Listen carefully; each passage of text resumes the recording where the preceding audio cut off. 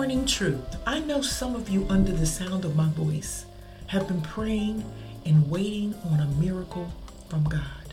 I want to tell you this morning that you are the miracle that you have been waiting for. Think of all God has brought you through thus far. Think of the times things turned around in your favor. Think about the unexplained covering and protection that many laying in their graves weren't privy to. God woke you up this morning, as our ancestors used to say, clothed in your right mind, with blood still running warm in your veins.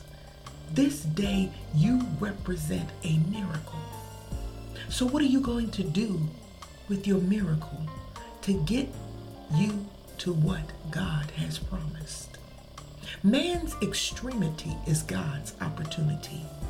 You have to be willing to go to the extreme, pay the dues, sacrifice some sweat, discipline your mind, and seek and implement godly instructions with diligence. In James chapter 2, it asks a question.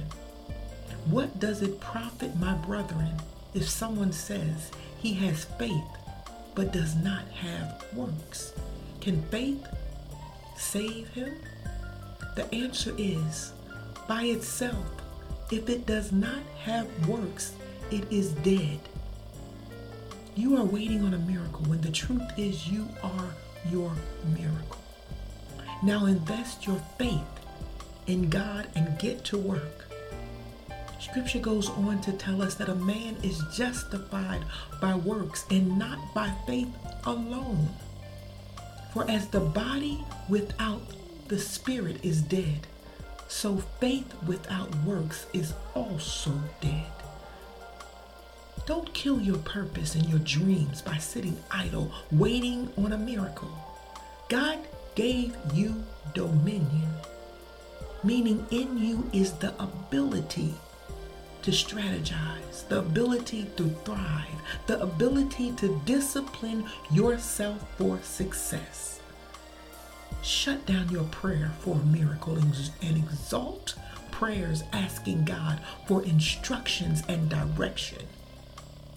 Then do what you know is right to do and watch God unravel and elevate you as a testimony that He can use to glorify His kingdom. Remember, when you start your day with truth, blessings throughout the remainder of the day is inevitable.